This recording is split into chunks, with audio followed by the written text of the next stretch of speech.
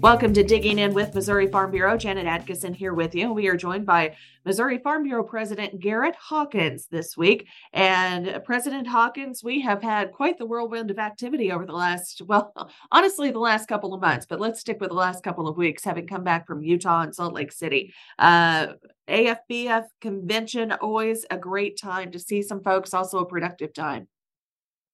Yes, all of those things that you just mentioned, Janet. And honestly, I feel like I'm still recovering from what was a very busy and very productive 105th annual meeting of the American Farm Bureau. I would agree with you. And it seems like every time you turn around a corner, there's something else to do at the annual meeting, whether it's in the convention center and the trade show where some of the meetings and activities taking place. So it's definitely a great place to be. While we were at the annual meeting, of course, the delegate session is kind of the cap of all the activities that take place. And not only that, but all the activities that kind of has taken place with Missouri Farm Bureau for the last several months since I came on board. All these policy discussions that we've been having and various things all coming to fruition. Talk about that delegate session and some of the policies that made it through. Yeah, so it really is something, Janet, every year when you see the policy development process come full circle.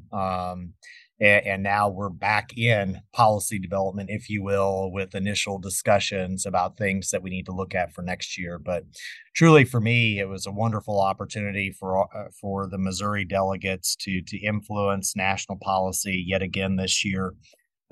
In December, I was asked by American Farm Bureau President Zippy Duvall to chair the Energy and Tax Subcommittee of the National Resolutions Committee. And so we spent a lot of time here in Missouri, looking at ways to continue to enhance our national policy.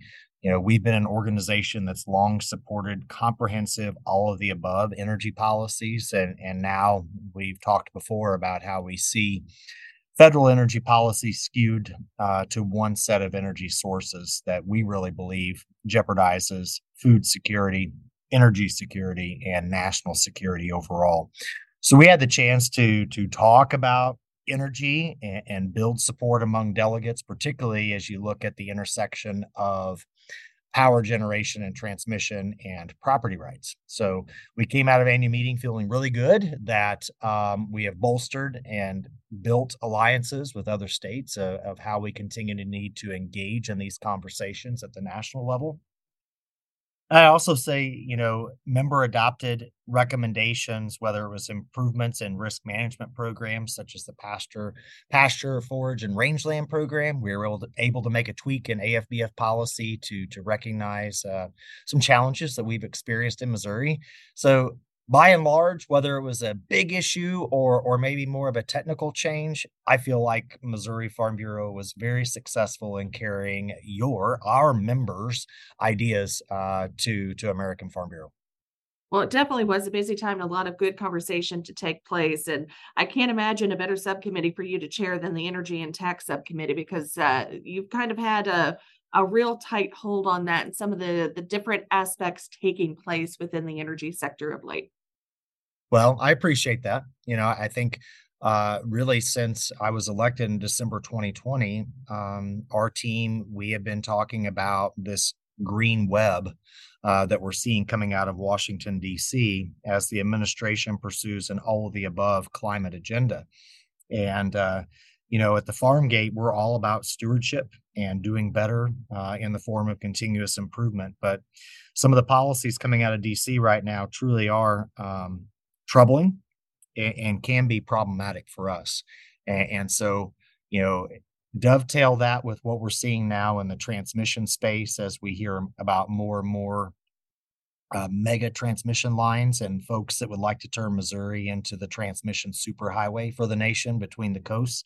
There are just a lot of issues out there. And I think I applaud our members for being at the forefront in making their voices heard through our policy development process. And I want them to know that their common sense ideas, we're working really hard to make sure that they are heard every day, whether it's in the American Farm Bureau or whether it's in the halls of Congress. Now, we've made it back to Missouri from the annual meeting, but of course, things don't quiet down anytime. In fact, last week you had an interview with the Wall Street Journal touching on some very related matters. Well, we've seen the state of California enact legislation now to impose its own climate disclosure rules on large companies that do essentially $1 billion in revenue on an annual basis. So if you think back, the Securities Exchange Commission still has a proposal that's pending on federal climate disclosure laws. Now we have one state deciding that it wants to impose its own framework. I have essentially signed on to a lawsuit that's been filed by the U.S. Chamber of Commerce and the American Farm Bureau, along with other industry groups. I say signed on in the sense that I'm referenced in the court filing as a farmer that has concerns about what a state when a state decides to impose its own disclosure laws, what it may mean for the value chain back to the farm gate, including on my cow-calf operation. So, Janet, you remember our former president, Charlie Cruz, back in the day during our respective collegiate farm bureau days. And Charlie always said at any given time, one of us represents all of us. And in this case, this is a really important issue that will impact our ability to farm a ranch and truly, I think, impact our ability to bring the kids home. And so I'm proud to be able to lend voice, to express not just the concerns I have at the farm gate, but the concerns that we'll have across rural America, as I think we'll see rapid consolidation in the supply chain if large businesses are forced to do this in one state. I think the ramifications, particularly for rural America and our rural communities, will be devastating. Garrett, the podcast today isn't necessarily about that subject matter, but before we move on to some other things that are coming up, do touch on that for folks that are listening. And how is that going to trickle down and impact our small farms across Missouri and across other states? I mean, where do the concerns lie?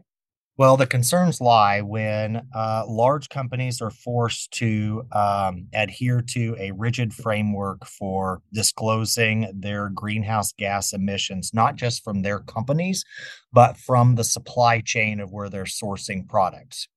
And so you think about grocery stores to beef packers to large grain processors. You think about these large companies, all of a sudden they are forced to put in place record keeping requirements that ultimately protect their liability in complying with such a state law. So what happens? Well, down the value chain, they then have to put in place record keeping requirements and standards for everyone that participates in their chain. So back to the farm gate, all of a sudden now we're trying to figure out greenhouse gas emissions from whether it's our cow emissions to how we're managing forage to crops to how much fuel we're using, how much fertilizer we're applying. And so no one knows at this point whether we're just going to use estimates or how rigid such a framework would be. And so the uncertainty is tremendous. But what I can say with certainty is I truly believe that companies will work to mitigate risk by wanting to do business with the largest of farms and the largest of processors, because then there's more certainty. There are fewer players of where they're gathering their data and information from. So it only makes sense in my mind. If I were in the seat of a large company, I'm going to mitigate my risk all that I can to ultimately reduce my liability for disclosure and making sure that I'm being accurate and complying with the law. That then leads to the demise of family farms. It leads to the demise, I think, of family feed stores, family grain elevators, family livestock markets, who all of a sudden now are forced to put in place record-keeping requirements to collect data and then funnel data up to the next entity in the supply chain. And ultimately, there are no guarantees for data privacy, for where my data is going and how it's going to be protected. So all these things raise a whole host of questions.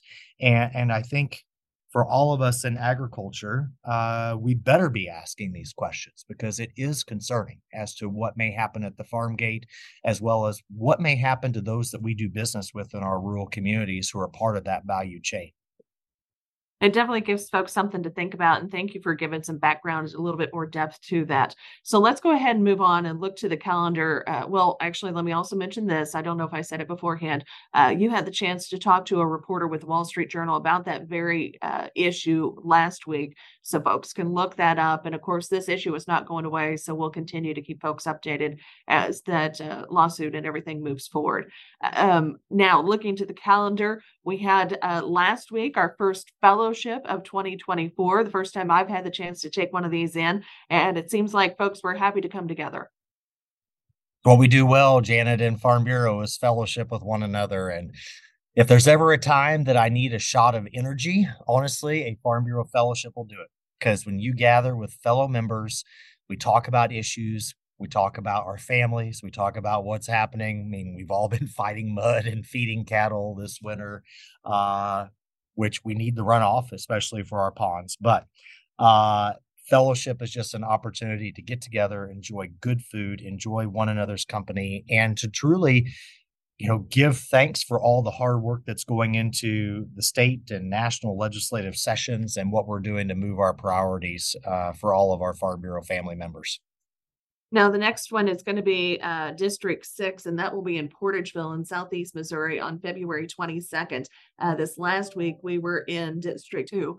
And then between now and then, however, we do have another big activity, or just after the next district fellowship. That is going to be the legislative briefing that's going to take place here at the home office in Jeff City. Yeah, legislative briefing is an annual flagship event. I think, Janet, you're almost approaching a year of service within Farm Bureau, and I think you've probably figured out very quickly that oftentimes we're an event-driven organization.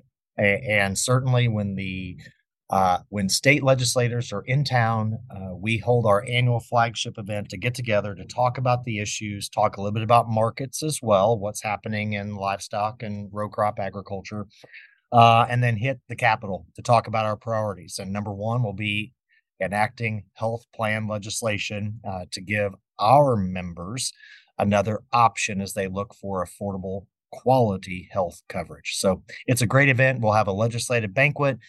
Some of our members will have the chance to do a recording of This Week in Missouri Politics with Scott Fawn, who certainly is a friend to our organization. Wonderful. Now, we also turn the calendar. We have before then, of course, later this week coming up, the Young Farmers and Ranchers Conference. And there'll be some policy discussion there, but I get the feeling that the Young Farmers and Ranchers is more about building relationships.